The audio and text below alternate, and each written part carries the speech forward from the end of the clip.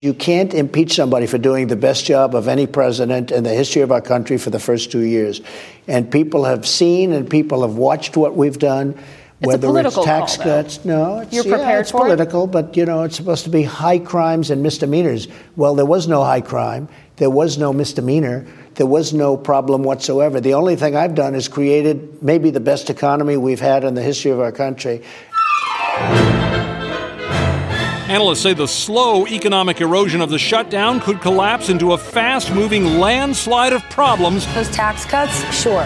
They helped out big corporations by fueling higher deficits, and they basically haven't done anything to increase wages.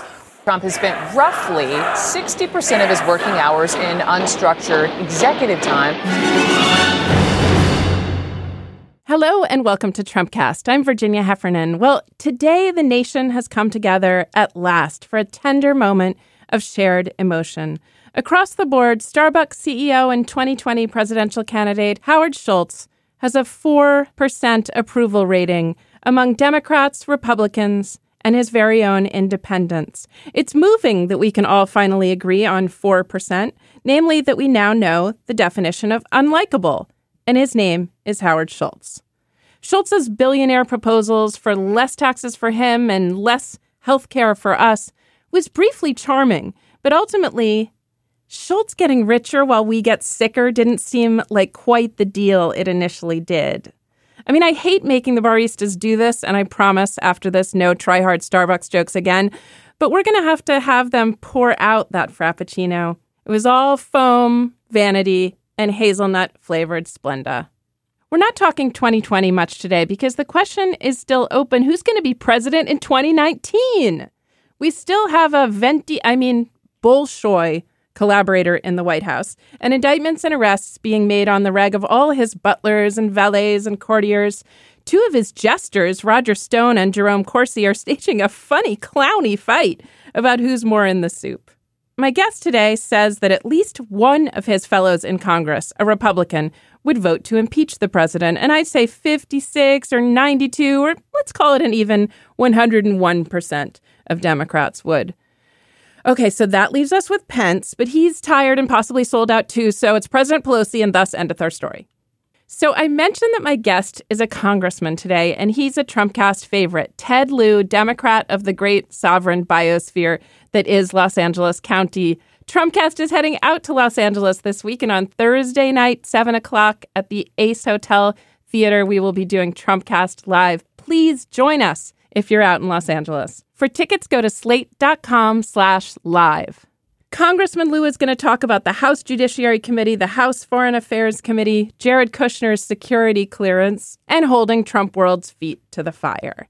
I'll be back with Congressman Lieu in just a minute, but first, Trump and aesthetics. That's right, Trump as an artist, a deal artist.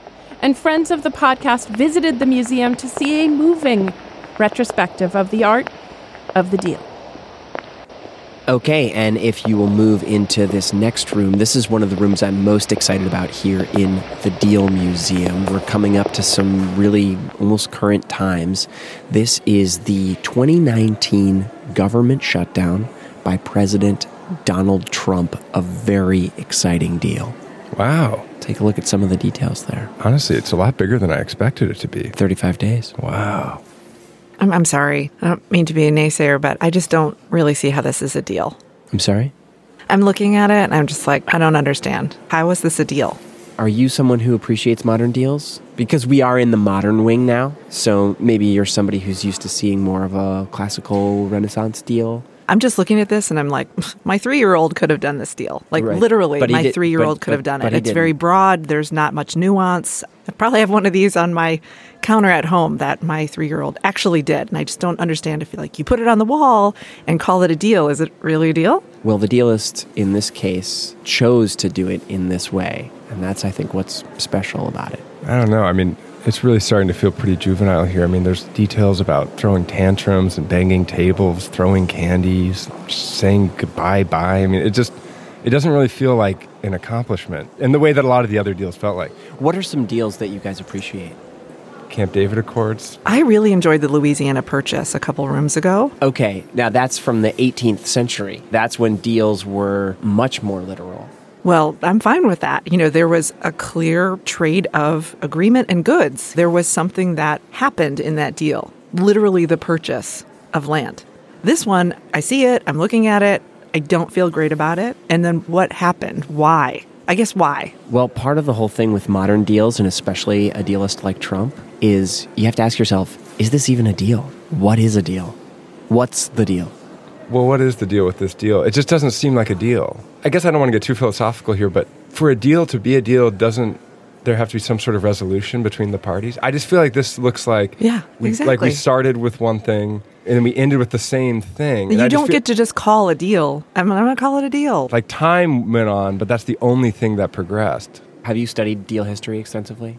Because I majored in deal history. I don't really feel like I should have to study deal history. I'm here, I'm witnessing the deal on the wall. I'm just saying I don't like it. I don't think it's a deal, and I just don't think I need a degree in something in order to have a strong opinion about it. Yeah, it just feels like you're being a little deal-elitist here to say that just because you've studied deals that you can tell us whether or not this is a good one. I don't think you appreciate modern Is the next room the gift shop? Because I'm done.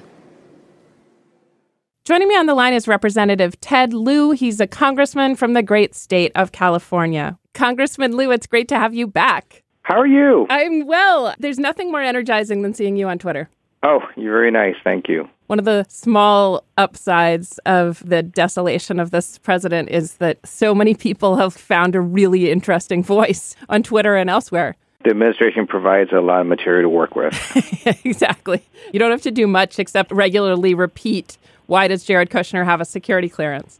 Right, exactly. Let's start by talking about Kushner's security clearance. I know this is the subject that concerns you and concerns a lot of American citizens. You and Donald Byer of Virginia have sent this letter to Mick Mulvaney asking him to immediately strip Jared Kushner of his security clearance. What are your reasons? So we've been working on this issue for over a year when we first realized that Jared Kushner had to submit not one, not two, but actually 3 security clearance forms at least, because in the first 2, he omitted his foreign contacts. Right. And I've had to submit these forms myself in the past. I have had a security clearance before Congress, and these forms ask very detailed questions. About a third of the questions relate to foreign contacts. There's no way you can go through that form and not understand that the U.S. government really cares about your foreign contacts. And for Jared Kushner to omit all his Russian contacts, to me, was just an stunning intentional omission. Mm-hmm. He didn't fix it, though he was caught. Mm-hmm. And we wanted to revoke back then, but now we realize that career folks who look at security clearances also said he shouldn't have a top secret one. They were overridden by the White House, and that is not right, and we think it should be revoked immediately. So I want to back up to the SF-86, which you mentioned, the notorious form to get security clearance. And I've never done it myself. I did go through the 127 pages, which can be found for anyone online, of this form that's just a bear. It seems like it's a harrowing experience to go through for anyone, even if you're Clark Kent. Even Robert Mueller would find it annoying to do. One of the questions stands out as one that Jared Kushner cannot have gotten right. I think he reportedly made 100 plus, quote, mistakes on the form. No one's ever seen someone make that many mistakes. Question 19 must have bewildered him. Do you have or have you had close and or continuing contact with a foreign national within the last 7 years with whom you or your spouse or cohabitant are bound by affection, influence, common interest, and or obligation, include associates as well as relatives? I mean, this is the kind of thing an immigration officer in Florida who lied about being bound by affection, as they say. I think he slept with a foreign national. He lied about it on the form and lied about it again to investigators and went to jail for it. This is not something that you mess around on.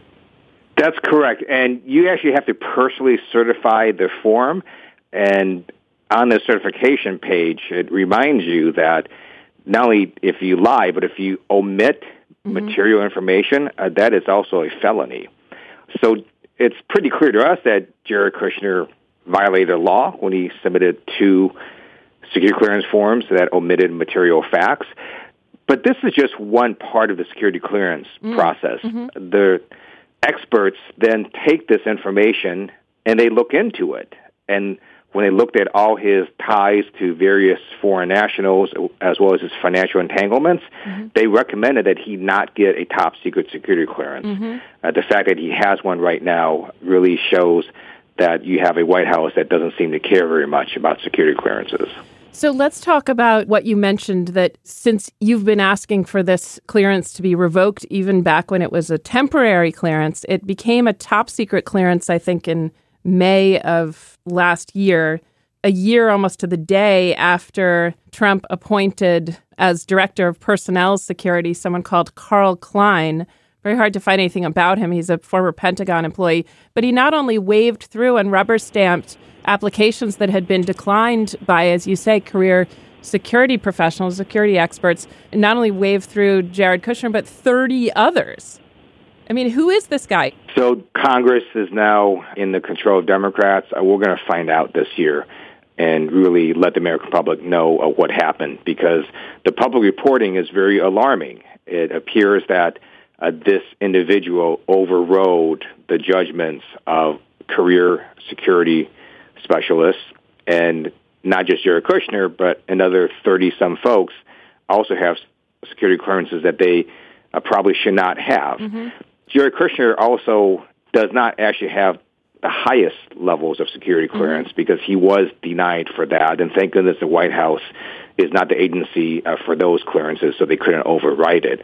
But he does have a top secret security clearance, which is pretty high, but at least we have other parts of the federal government who do not trust him to have security clearance at the higher levels. Lest anyone think that the, quote, mistakes and the rejection of Kushner's security form are simply kind of clerical errors that could be a felony, but just in themselves, there has already been manifest danger to Kushner getting this kind of high-level clearance. He's been freestyling on foreign policy. We could talk about Qatar. We could talk about Israel. I think we might stick to Saudi Arabia because I know this is a subject that has concerned you for a long time, going back to Obama, that America's alignment with Saudi Arabia has always raised questions for people like you. And now we have Jared Kushner showing up in it's always called a bromance. I think there must be a name in Arabic for a bromance now because they use it so much in both media between Kushner and Mohammed bin Salman, the crown prince. And then this thing that seemed, I don't even have a word for it. I mean, it seems like he was complicit in a human rights abuse by attempting to help Mohammed bin Salman, MBS, quote, weather the storm of Khashoggi's murder. So MBS connected directly. Our intelligence services say that he ordered the torture by bone saw and everything else of Jamal Khashoggi, an American resident journalist in the Saudi embassy in Istanbul. And then Kushner gets on the phone with him to weather the storm. I mean, you know, there's a lot of emotional disturbance that comes after you've just ordered the torture and murder of someone. I mean, I don't even know what to make of that. Well, my first thought when the public reporting broke on that issue is that Jared Kushner's loyalty should be to the United States, not to Saudi Arabia. Jared Kushner's job as a senior White House advisor is to advise the United States president, not to help other countries' leaders. The second point is, if you look at the public reporting, he was having trouble with 666 Fifth Avenue, a property that did not go well for him. He bought it at way too high a price. It had significant amounts of money that were going to be due relatively soon, and he was trying to secure funding for that. The reporting is that Qatar turned him down, so he went to other places. And then, lo and behold, he supports the Saudi Arabia blockade on Qatar. So the timing of that is certainly definitely coincidental, if not nefarious. And we also see that, again, based on public reporting, the Crown Prince has stated that he has Jared Kushner in his hip pocket.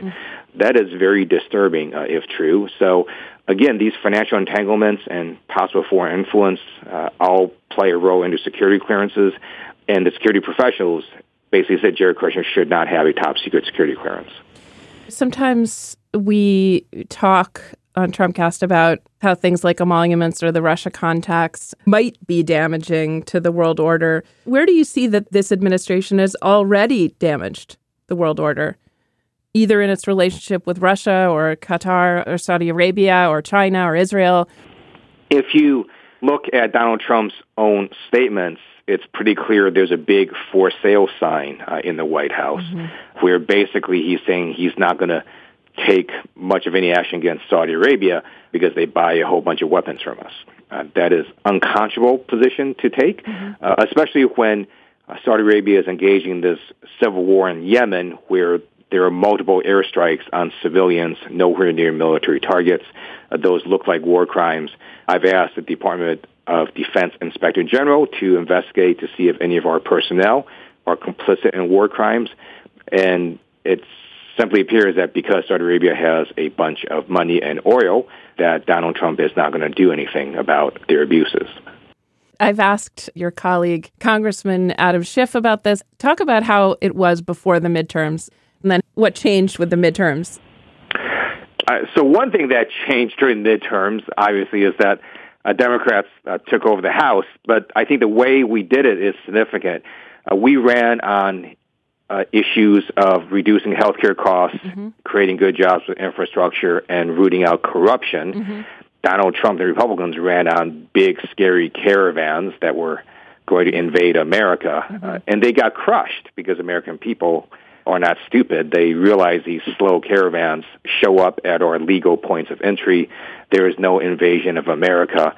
And by the way, based on Donald Trump's own words, last year we had a 45-year low in border crossings. So we're now going to hear a State of the Union tomorrow where it appears he's going to double down on the exact same argument that he lost this past November. So we'll see what he says in the State of the Union. But it's pretty clear to me that Democrats want to work on issues that actually take America forward and help the American people. And then you've got the Trump administration trying to double down on arguments that are factually not true and just are not resonating with the overwhelming majority of Americans. Do you all walk around the legislature like noticeably brighter after the midterms? It seems, at least from your Twitter feed, that you all are really energized. You know, it's all based on anger, but then I count to 20 before I tweet anything out. I wish the president would do that as well. But there is a lot of energy in the Democratic caucus, partly because we know that the last 2 years, the Republicans in the House simply fell down on their constitutional duties of oversight. So we're going to start doing that. It took us a little bit of time to constitute our committees. That's what happened in January. And now they are all up and running. I'm on the House Foreign Affairs Committee and the House Judiciary Committee. Our first hearing in House Foreign Affairs will, in fact, be on the Arabian Peninsula and what Saudi Arabia is doing in Yemen as well as other parts of the world. And then in House Judiciary, this coming Friday, we're going to have Acting Attorney General Matt Whitaker come in, and we're going to ask him a lot of very important questions I think the American public should know the answer to. And that will be televised? I believe it will be. All right, let's talk about the Arabian Peninsula, because this has been of great concern to you going back, as I said, to the Obama administration. What's first concern on the list? Well, so let me first make the point that I don't have any philosophical objection to supporting U.S. allies. Saudi Arabia is a U.S. ally, but I do object when they're engaging in conduct that looks like war crimes. And I also do object if they brazenly go ahead and murder a U.S. resident and when their embassies torture him, cut him up into little pieces, and then lie about it to the American people for 17 straight days. There should be consequences to actions, and if Saudi Arabia sees no consequences from America, it's going to just embolden their behavior that violates international law. Yeah, the point about having Jared Kushner in MBS's hip pocket, I hadn't heard that expression before.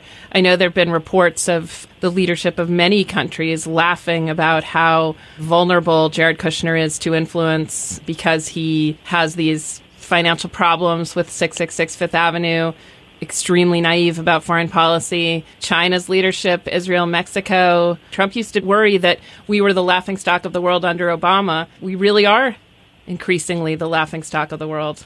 So I'm less worried that some countries may be laughing at us than the fact that Jared Kushner is compromised because of his financial entanglements, because of all the reporting that has come out about different problems and issues he has had. Now we know that foreign intelligence agencies also know this because they read the same articles we all read, and then they can leverage that against him, right? They can do certain things to try to blackmail him or to make him even weaker if he doesn't take certain actions. So it is, I think, a serious problem to have a senior White House advisor who's been denied for a top secret security clearance from security professionals to still have one. And it's my hope that the Department of Defense and our intelligence agencies are not feeding him top secret information because he should not be looking at it. Do you think there's any, and I don't know what's become of the internal coup that declared itself in the New York Times some time ago, the top anonymous administration officials all working together to protect the country. But do you think it's possible, we know that Trump gets limited security briefings. You've offered him a briefing on how to tell a good news source from a bad one. And, you had pictures of the FBI's logo, the CIA, NSA's logo, compared to the face of Tucker Carlson or Vladimir Putin to make it clear which is which. But anyway, I'm not sure that his advisors do such a good job spelling out national security issues to him. We do hear that he doesn't get briefings. Is it possible that there's a kind of détente among our national security professionals and that Jared and Trump don't get full intelligence, or at least even what they're cleared for?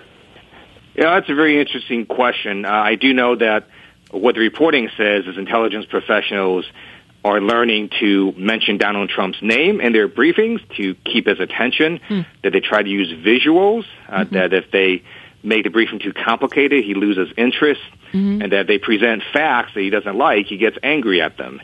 That last point is highly disturbing because the purpose of intelligence briefings is to give the decision-maker facts. Yeah. And then Donald Trump can decide what he wants to do with it, but there's no reason for him to get angry at what are simply facts. And for him to do so is just highly disturbing because the intelligence agencies are not his enemy. They are a tool for him to use to improve American national security.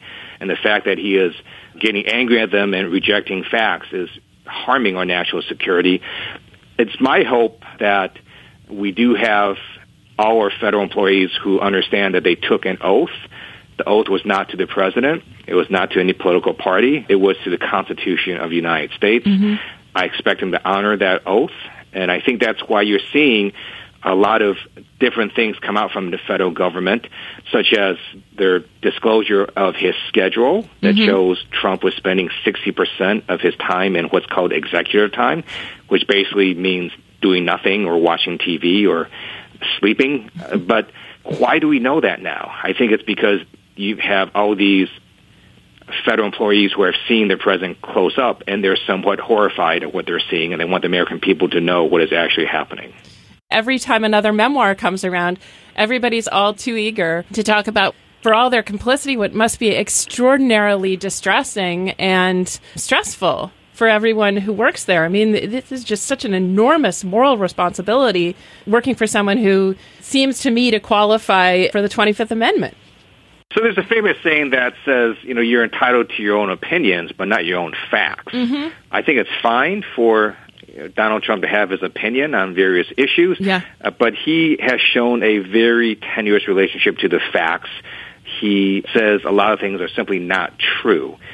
And that is highly disturbing. It makes it very difficult for Congress to deal with him, for the American people to deal with their president, because if we're not on the same page on basic facts and what is actually true and what is actually false, then it makes it very difficult to move America forward. One of the things you may be alluding to is Trump's swipe at Dan Coats, the head of the Director of National Intelligence, and Gina Haspel, the head of the CIA, for telling him something he didn't want to hear, which is that Iran doesn't represent a great threat at the moment, and North Korea does represent a great threat.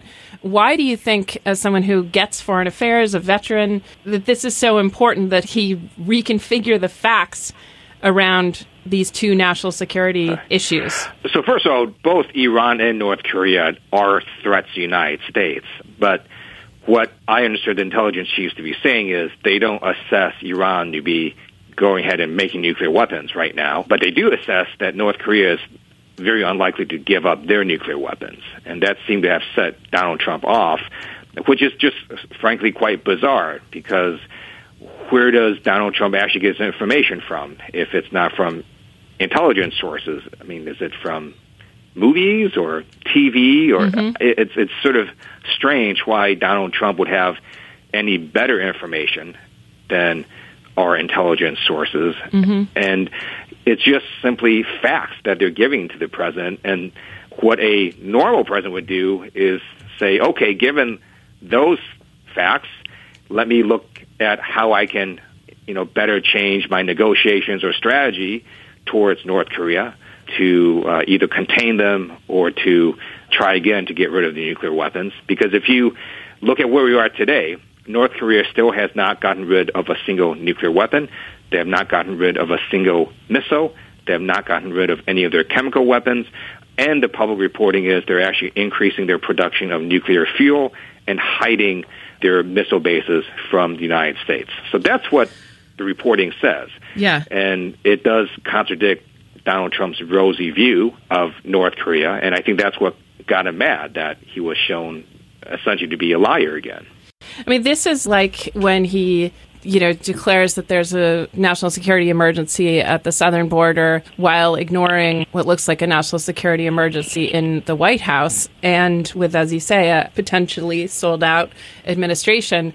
The same with switching the emphasis on what are the growing nuclear threats in the world. In my experience and from what I've observed, whenever Trump seems to care a lot about some foreign policy issue, he's taking talking points from one of his overlords, and in particular from the Kremlin. The demonization of Iran, we had Adam Entis on the show, has been really crucial to Netanyahu. It's been crucial to other foreign powers that we have uneasy and sometimes hostile relations with. And this very strange effort to establish the appearance of friendship with Kim Jong-un is mysterious. I mean, he's certainly not taking orders from American interests, but he's not even seemingly, with that stuff, trying to get elected or please his base. He's pleasing someone else. The actions of Donald Trump are strange, and many of them I can't explain, but there is a thread that runs through some of them, which is he does seem scared of Vladimir Putin. He did kowtow to Putin in Helsinki. He has taken a number of actions that benefit exactly no one, not the U.S., not any of our allies, other than Russia, by saying things such as, we need to get out of NATO.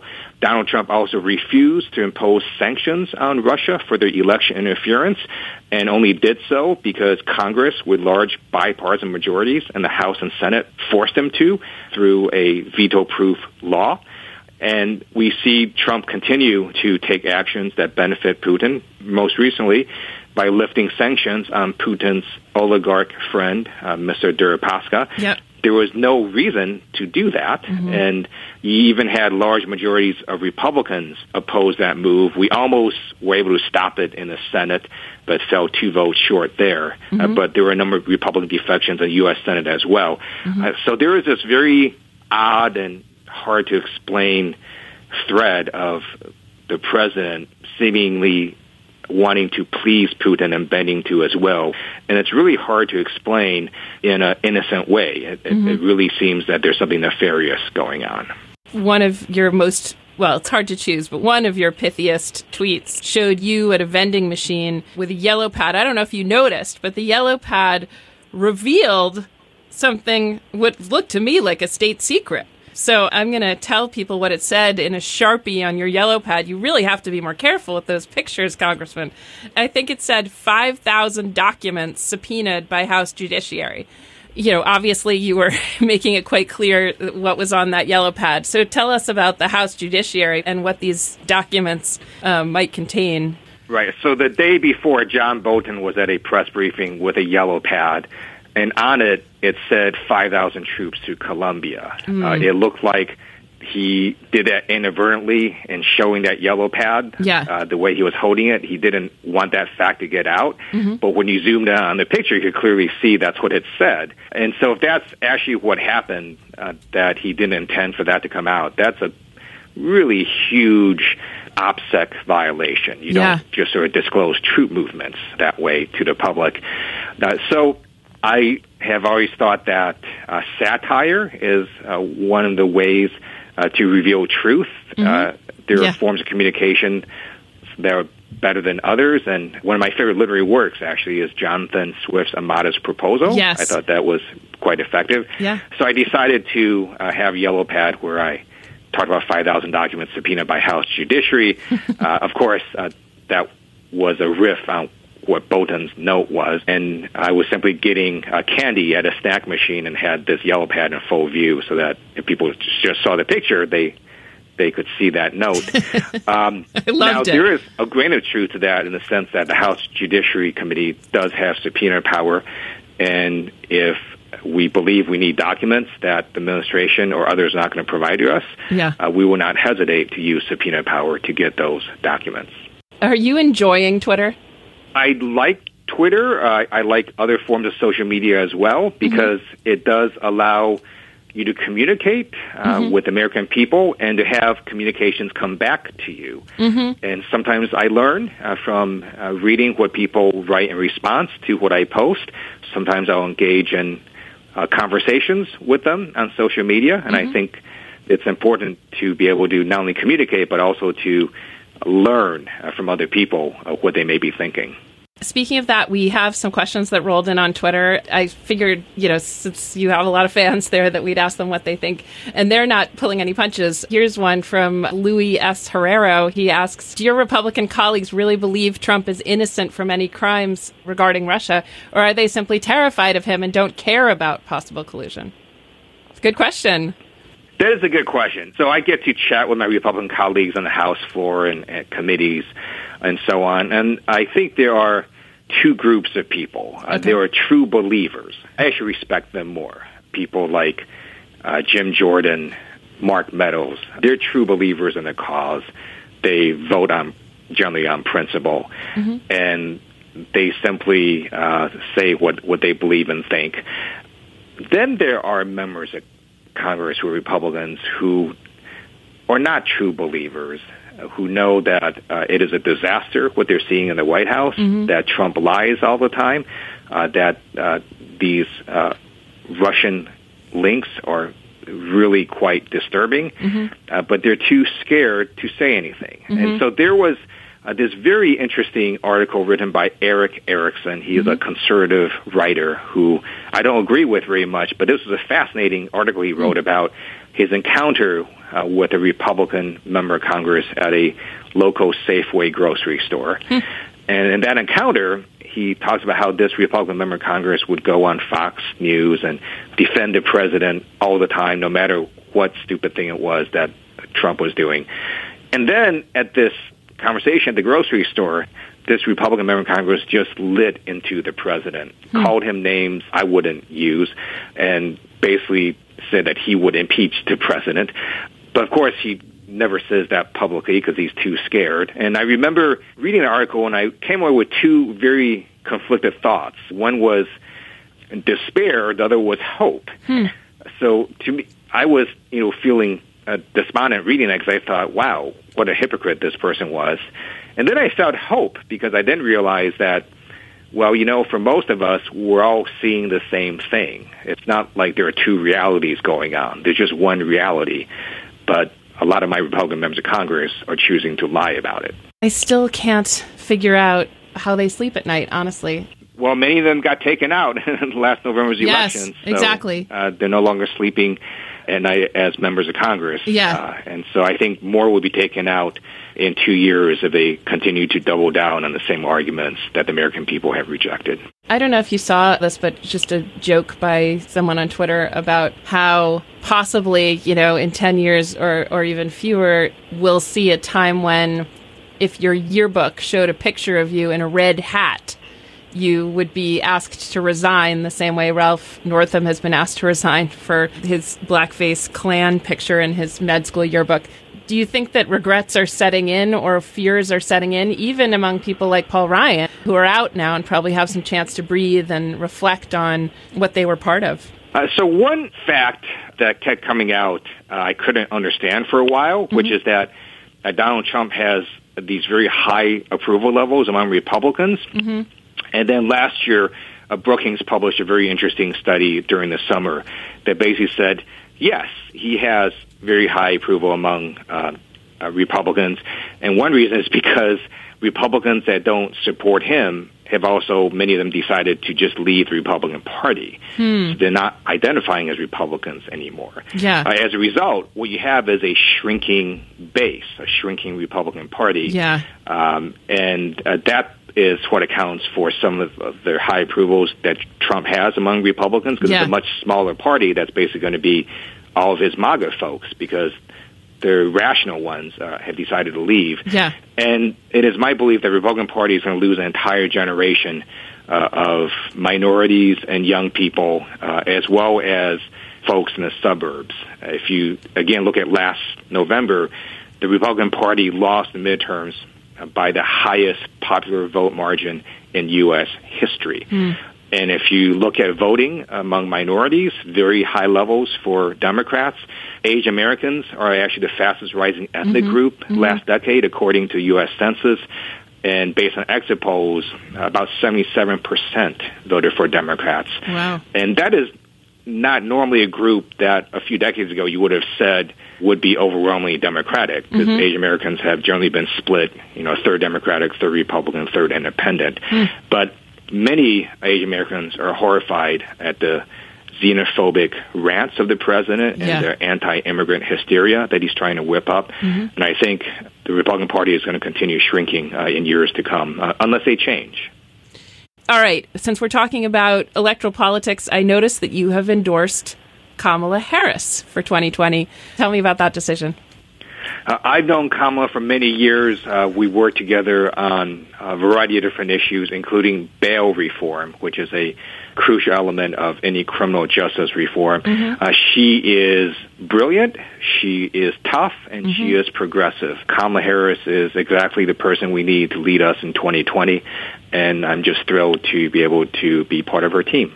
Thank you so much for being here, Congressman. A real pleasure, and keep up the good fight. Thank you. That's it for today's show. Tell us what you think. We can't do this without you. I'm at page 88. The show is at Real Trumpcast. And just a quick reminder that if you enjoy what we do, we got a lot more greatness in store for you when you sign up for Slate Plus. Slot Plus, as they call it on some of our podcasts. You get all of our podcasts on Slot Plus with no ads, discounts to our live shows, and best of all, you're supporting our work. So go to slate.com/Trumpcast Plus and sign up. That's slate.com/Trumpcast Plus. And I have to wedge in one more promotion for our live show Thursday night in Los Angeles at the Ace Hotel Theater, 7 o'clock.